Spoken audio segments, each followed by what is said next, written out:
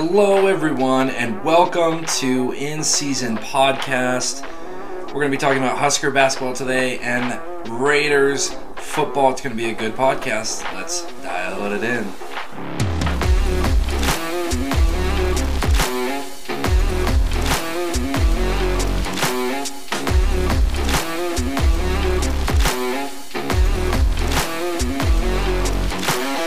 Husker basketball has had a few good things happen to them, and I've been pessimistic in the past. I've been just not very hopeful where the season was going with different injuries and losses and different things that have happened. But we're going to look back at the last 3 games for Husker basketball and really see some good things happening, I believe. So let's go back to a game in December, and that was against Kennesaw State. Now, you could look at this. We only won by 14, and you could write that game off very easily. However, I don't. When you are a team that it's pretty much a squash game, right? I mean, a lot of teams have this. You have at least like 5 if you're in the Power 5 conference and you're above average, not even above average, just anybody in Power 5. You have several squash games where you go in, you're more talented, you have better coaching, you're playing at home, all the things, and you say, we should win by 15 plus points, if not more, depending on how good you are. Now, for Nebrasketball, you're sitting probably around that 15 plus point mark. And Kennesaw State, not very good, so you should win this game. And that's just it. In these type of games, you just need to win. Just win. And look good, handle the other team, and that's it. People can write this game off, and that's fine, but the way the season has gone for Nebrasketball, you are looking at the positives. You're looking at things you can take away and say, okay, what are we building? What are we actually doing? Because you can be like me and be very pessimistic. But in this game, we ended up 52%, our highest up to this point in this year. And the big thing for me is the three-point percentage. This is a team that's supposed to be highly regarded as in three-pointers. Every time Hoiberg recruits somebody, they're this three-point guru, wherever they're playing, whether it's a JUCO college or they play at Arizona State, wherever. And up to this point in the season, we've seen none of that. We haven't seen a good percentage. We haven't seen a ton of three-point field goals made. And this game changed that. We made 15 three-pointers and shot 51.7% from the three-point line. That we had not done this year, and we looked good. And that's fine. It's against Kennesaw State. But anything you can do to build momentum, to look good, to kind of get your mojo back. Because maybe you start questioning at this point, are we actually a good three-point shooting team? Am I actually a good three-point shooter? And you can discredit yourself. You can discredit the team and write them off. I mean, up to this point, they were 353rd out of 358. Yes, there are 358 teams in Division I in three-point shooting. 5th from the bottom in that category when we're supposed to be top half easy in the country. Problems still remain. We have a lot of turnovers. We got out-rebounded in this game by 11 against Kennesaw State. But another positive, we got a lot of turnovers, 21 turnovers. And that seems to be a theme. We get a lot of turnovers. We'll see in the Ohio State game, we also got a lot of turnovers there. So we are doing well in that category. We had a lead of 25 at one point in this game. And other than these things, there's not a lot to talk about in this game. But it is a point of reference for me to look at in the season and say this was a game that we saw some good things happen. We saw the trajectory shift. And we saw them build upon things. And that's all you can do, especially in a game against Kennesaw State. And these are why these games are here. This is why these Power 5 teams schedule these games is so that you can start building some rhythm and some momentum and start to get where your team can be. And I still believe there's a lot of potential on this team, but you have to act like it. You have to perform. You got to execute. You got to rebound. And I realize there's setbacks with Wilhelm Breidenbach being out for the entire season, Trey McGowan's being out until sometime this month in January. But there's some positives from this game. And now let's jump to the Ohio State game. And at first, when I was done with this game, when this game was done, I was pretty depressed. I was pretty mad, and I thought to myself, when I make this podcast, it's not going to be good. It's another way just to see the negative, see another loss. You know, at this point, we were 6-8. We gave up 87 points. But there are a lot of positives in this game, and this is probably the most positive game in the entire season so far. Now, we were home. That always helps. Ohio State, prior to this game, had not played since December 11th. So they had some rust on them. They had not played. And apart from that, they had 3 players sitting out. One of their big men. So they're lacking depth at that position. And so you can see those things and you can say, okay, it doesn't really matter what happens in this game. It doesn't matter. Ohio State's struggling. But that's not true. They still have Eric Liddell. They still have Malachi Branham, who he had 35 points in this game, by the way. His career high by 24. His previous career high was 11, and he more than doubled that in this game. There's still a talent on this team. They still have a very talented roster. They still have Chris Holtmann coaching their team. And in the first half, Nebrasketball seemed to get behind at times. Ohio State would come down and get on a run with threes and with made shots. And, in those situations, especially in the past against teams like Creighton or Auburn this year, we would just falter and we would crumble and we would lose hope and we would give up. And this team has found a source to draw from to continue to fight and to not give up. And that was this game for me, because they would get down by 8 to 10 points. Ohio State would bury some threes, and Hoiberg would have to call timeout. And out of the timeout, we would come down, make shots, look good on offense, and play tough defense. We never gave up in this game. And so going into halftime, we were only down 2 points. We were only down 2 points. And that is huge. That is huge. Ohio State's still number 13 in the country. They still have Eric Liddell. So, I'm sorry, E.J. Liddell. Is Eric Liddell somebody? Is he that UFC fighter? Why did that come to mind? Is he that old UFC fighter, Iceman? Please tweet at me if you figure that out. Regardless, they still have a talented roster and everything. This is still the number 13 Ohio State team in the country. And you can't write this game off. We outscored them in the second half. And now you get down to the wire here of this game. And this is the difference between guys like us and guys like Ohio State. Or what we'll find out, Michigan State, when we talk about them.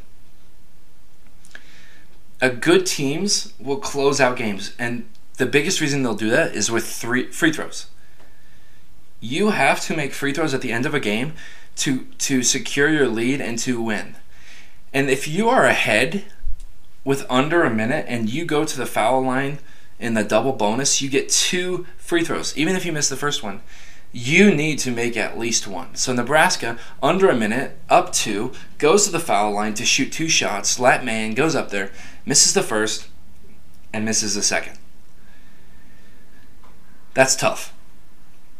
That's tough. Now, with this situation, Ohio State, even if they run the shot clock all the way down, Nebrasketball is still going to get a chance to make a shot. So when Ohio State comes down and they make a basket, and it's all tied up. And I think Nebraska had 15 seconds. It felt like they took forever to inbound that ball. So we had under 10 to dribble all the way down and do something. So we come down, we inbound the ball, we take a shot, a little floater that was open. It was sort of reckless, but it wasn't a bad shot. Misses, and we go for the rebound. Tip in. The tip should have gone in. I don't know how this doesn't go in, and it's just the curse that's obviously put on Nebraska sports, men's sports really, in general. And we go to overtime. And as soon as the buzzer rang and it was tied, I knew we wouldn't be able to beat Ohio State in overtime. And why is that? Is because all the factors you look at for a good team, they can close out games. And we aren't that way. And we couldn't make the free throws. And we're not that caliber of team that's going to close out overtime. And so what does Ohio State do in overtime? They come down and make some threes real quick. We get behind, and there's just no chance. And they double our score in overtime. They get 15 points in 5 minutes of overtime play.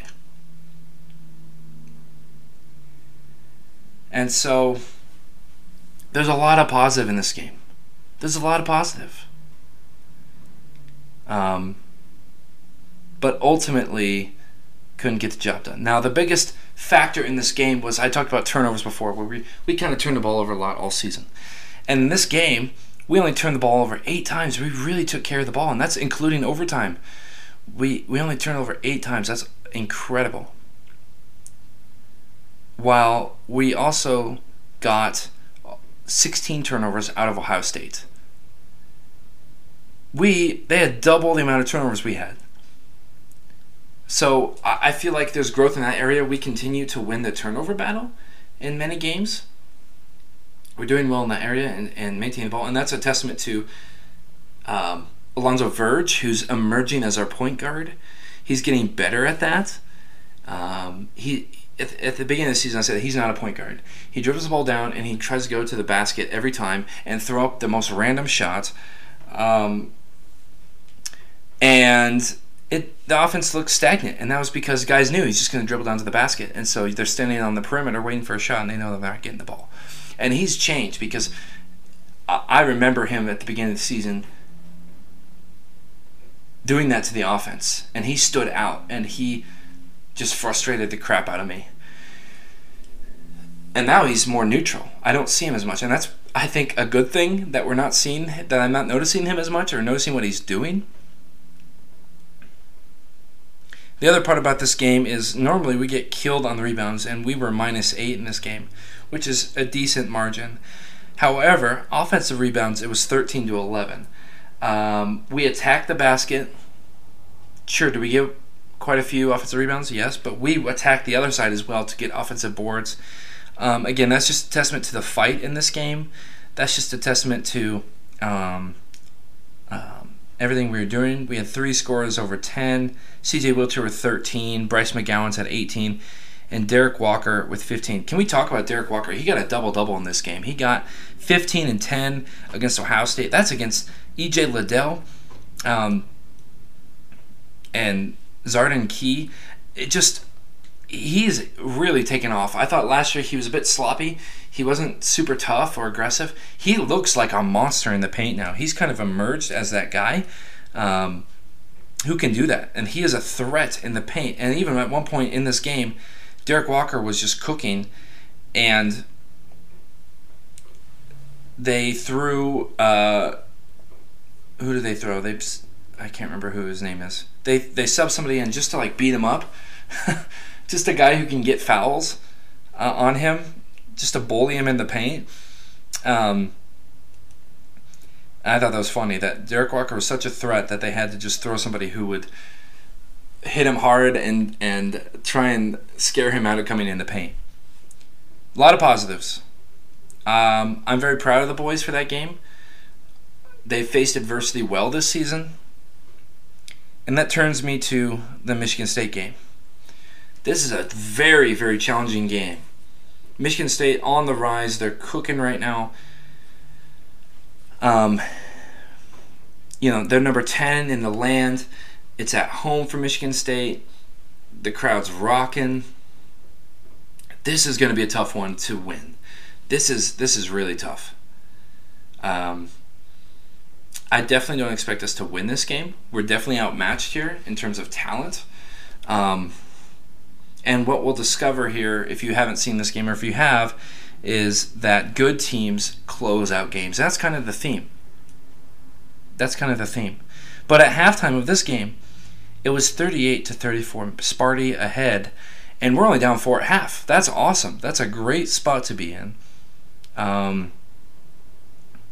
It really is. It's a tremendous spot to be in at halftime against number 10 team in the land.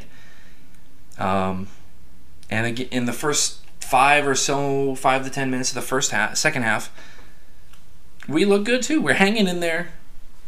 We're fighting. We're scrappy, and then the number 10 factor kicks in, and they just kind of beat us up.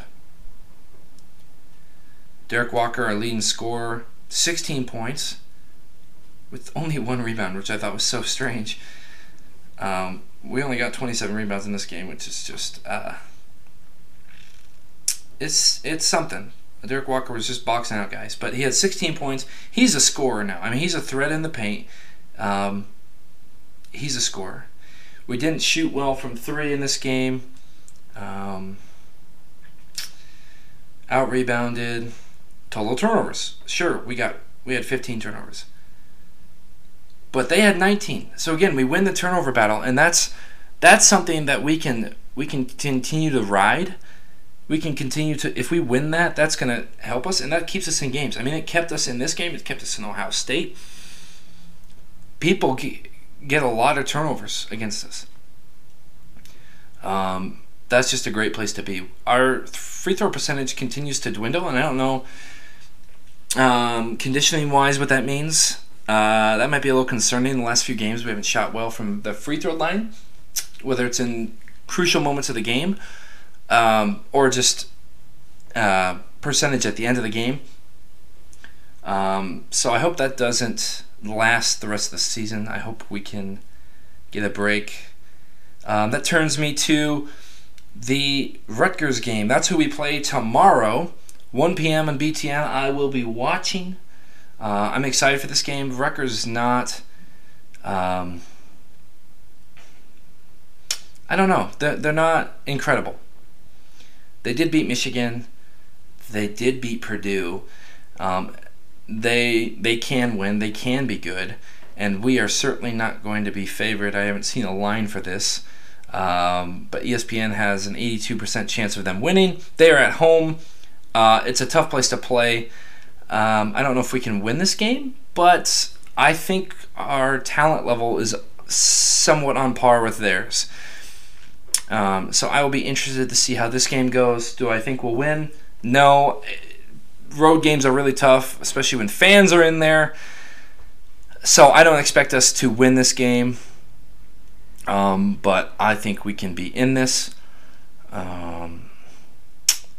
Could be interesting, though. I'd love to see an upset here. I think this would be a time for it, looking at the rest of our schedule. This is probably one that we need to steal on the road because I don't know how many road Big Ten games are going to win after this, looking at our schedule. And so this is probably one we need to win. Now, the state of Nebrasketball, just to address this, I think we're okay. I think injuries certainly haven't helped, but we're starting to pick something up. And Trey McGowan's probably slated to come back in another couple games. I'm not that optimistic, or I'm not that pessimistic, like I was before the Ohio State game. The Ohio State game and processing that really led me to a little more hope. And that's not really how I operate too often. Let's turn our attention now for probably the only podcast in the world that covers Nebrasketball and the Las Vegas Raiders. That's this one, everybody. So if you like both those teams, you're in the right spot. There's probably 4 people in the world that like both these teams. Well, let's turn our attention to the Raiders now. This team excites me. This is exciting stuff. In the season where you could have collapsed, you could have given up. Sometimes this happens. Things don't go your way, and the coach can't keep players fighting hard. And the Raiders have done that. Now, we lose. Let's just recap a little bit. We lose to the football team at home. That one was tough. Then we lose to the Chiefs, and not only lose but get throttled. And I watched that game with a Chiefs fan, unfortunately, and just broke my heart. If there's one game I want to win all year, it's against the Chiefs, and we didn't beat them once this year.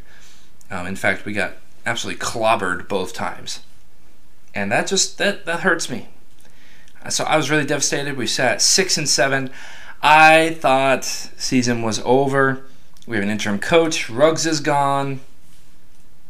Similar to Nebrasketball, you can lose hope. Factors like that happen, and you should be down for the count. A team can very, very easily give up. And the Raiders did not do that. They go play the Browns on the road, who are looking for a playoff spot. They're not out of it. They've had their setbacks, but they are not out of it. And we win that game on the road. Quality win. We play the Broncos, who, sure, they have Drew Lock starting. But we go out and win a close one there. Okay? Now we're 8-7. And looking back now, we pretty much had to win the last 4 games to go to the playoffs. And we've won 3 out of the 4. And so hope is alive. Hope is alive to go to the playoffs. The Raiders have been to the playoffs once in 2016 since 2003. Can you believe that? What fan base or what organization is that terrible? That is one season over 500 since 2003. The Raiders will finish over 500 this year. But how awesome would it be to beat the Chargers, who I think who should be in the playoffs, but the Raiders beating them and going to the playoffs. And actually, I think how it slates out, the Colts have the tiebreaker over the Chargers, and the Chargers have it over us. So that's why at this point the Raiders are not in the playoffs, but a win on Sunday night would put us through. It would also put the Chargers through. So it's funny, unless the Steelers can't get in if that happens. I think there's 2 teams left, or maybe 1 team. Maybe it's just the Steelers. They need a lot to happen, but if the Raiders win, I believe the Raiders and the Chargers get in because the Raiders have the tiebreaker over the Colts. Now, that would mean that the Colts would have to lose to the Jags this week. And God knows that probably won't happen. But Colts lose, Raiders win, Raiders and Chargers both get in. I think the Chargers should be in the playoffs. They're a good team. But that leads me to the Raiders-Colts game. The Raiders seem to beat these on the verge of the playoff teams in the AFC. I mean, they beat the Dolphins. They beat the Ravens. They beat the Steelers. And those 3 teams are sitting on the edge right now of the playoffs. They beat the Eagles, who I think are going to be in the playoffs. We beat the Cowboys, who are going to be in the playoffs. Browns on the fringe. Broncos ended up not making it. Colts. Now, sometimes you just got to win a game. By all means necessary. And that's one of these games. If I'm playing the Colts, I'm looking at that game and I'm going, we're not winning. We're probably not winning this game. It's on the road. It's a tough one. But if you do win, just do it whatever it takes. Sometimes you want to look good. If you're playing the Jets or the Texans or some of these teams, you're like, we got to look good. But if you're playing the Colts, who are above 500, really scrappy team on the road, do whatever it takes to get a win in this game. Just win, baby, as Al Davis would say. Derek Carr threw 2 picks in this game. It looked a little sloppy at times, but again, the defense has been pretty much the same all season, giving up a ton of rush yards. But the pass defense has been incredible. You look at guys like Nate Hobbs, Trayvon Moehrig, who have stepped up to the plate and have just dominated on defense. Have been really good for the secondary. Casey Hayward, the seasoned veteran, comes in, and I think he's only allowed 1 touchdown this year. He's been really, really good. Really good. We ran better than we have. Josh Jacobs back and looks like fully healthy. 2 turnovers. You lose a turnover battle, especially -2. You probably shouldn't win this game. But we outgained the Colts by 60. And that was part of the difference maker. I personally think we should use Mariota more. Just put him in there and run some options, some zone reads. He doesn't have to throw that much, but he's only in there for 4 plays this time. It kind of just changes it, though. I think we should use him a little more. That would mean putting Derek Carr off of the field. Yeah, I don't know. It just brings up a lot of things, but I think we look good. I hope Trayvon Morrig plays this week. We're going to need him. He's questionable. I hope Darren Waller plays this week. I haven't heard if either of them are going to play. The other thing that's been talked about this week for this game is they're saying if the Raiders and the Chargers tie, both teams get in. Which is just funny to me, and so people have been talking about, hey, let's make a truce to just to look for a tie, rig the game type of deal to get in. And I think the powers at play here are gonna do everything they can to prevent that.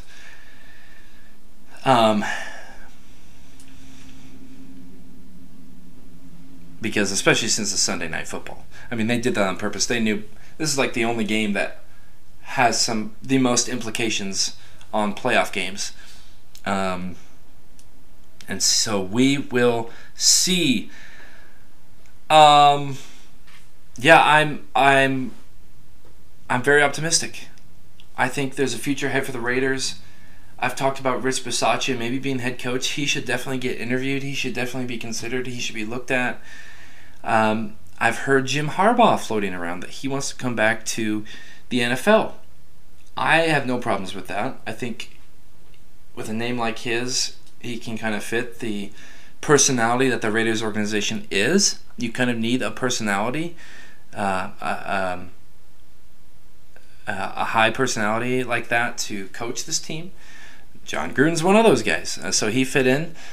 Jim Harbaugh's kind of one of those guys, and he led the 49ers to the playoffs, to the Super Bowl. And so, we'll talk more about the coaching carousel for this team, but those are 2 front runners I've seen come to the forefront. And I know Mark Davis has wanted Jim Harbaugh. That name has come up with him across the years. He's liked him, and when you have a coach that is successful in the NFL, there's no reason that you have to question it that much. For other guys that come from college and go to the NFL, you look at the Urban Meyers of the world. I mean, you probably could have guessed, or at least had you were nervous for him because he had never done the NFL. And then just the way he talked in the first few weeks and just the way the team looked, you were like, okay, this guy doesn't know how to do it. So not everybody does. But Harbaugh can go both ways. He can coach both sides. I think what's my prediction for the Raiders? Do they win this week? They're at home. I think that place is going to be rocking. I think the fans will be desperate to get us in. I think Derek Carr is desperate to get in the playoffs. I think we're going to win. I really do. I really do. I even as I'm saying that, I'm like, what are you saying out loud on a podcast? Maybe it's more hope. I would go crazy if we were in the playoffs. And we won't have a home game, obviously. But if we do win, even if the Colts win, we will be the 6th seed. And that means we will play the 3 seed, which will probably be the Pats, it looks like, the Patriots, or possibly the Bills. So that would be an interesting matchup. I'd love to play the Patriots again. Just kind of I don't think we haven't played them in the playoffs since 2002, and so I'm looking for revenge from that game. I really don't like the Patriots, and so I'd love to play them. I'd love to go to Foxborough. I hope it's snowing again. Just set up a scenario that's exactly like that year, so we can just get sweet redemption. And we're not going to the Super Bowl this year. I'll be realistic there, but let's beat the Chargers this week. Let's play hopefully the Patriots. I really want to play the Patriots, and just see what happens. So that's today's podcast. Huskers play Rutgers tomorrow in New Jersey on 1 o'clock on BTN. Good heavens! And the Raiders play Sunday night on NBC 7:20 against the Chargers. Both have big implications, I think, for each season, and so I'll be with you to chat about it in the coming days after those games. And just win, baby.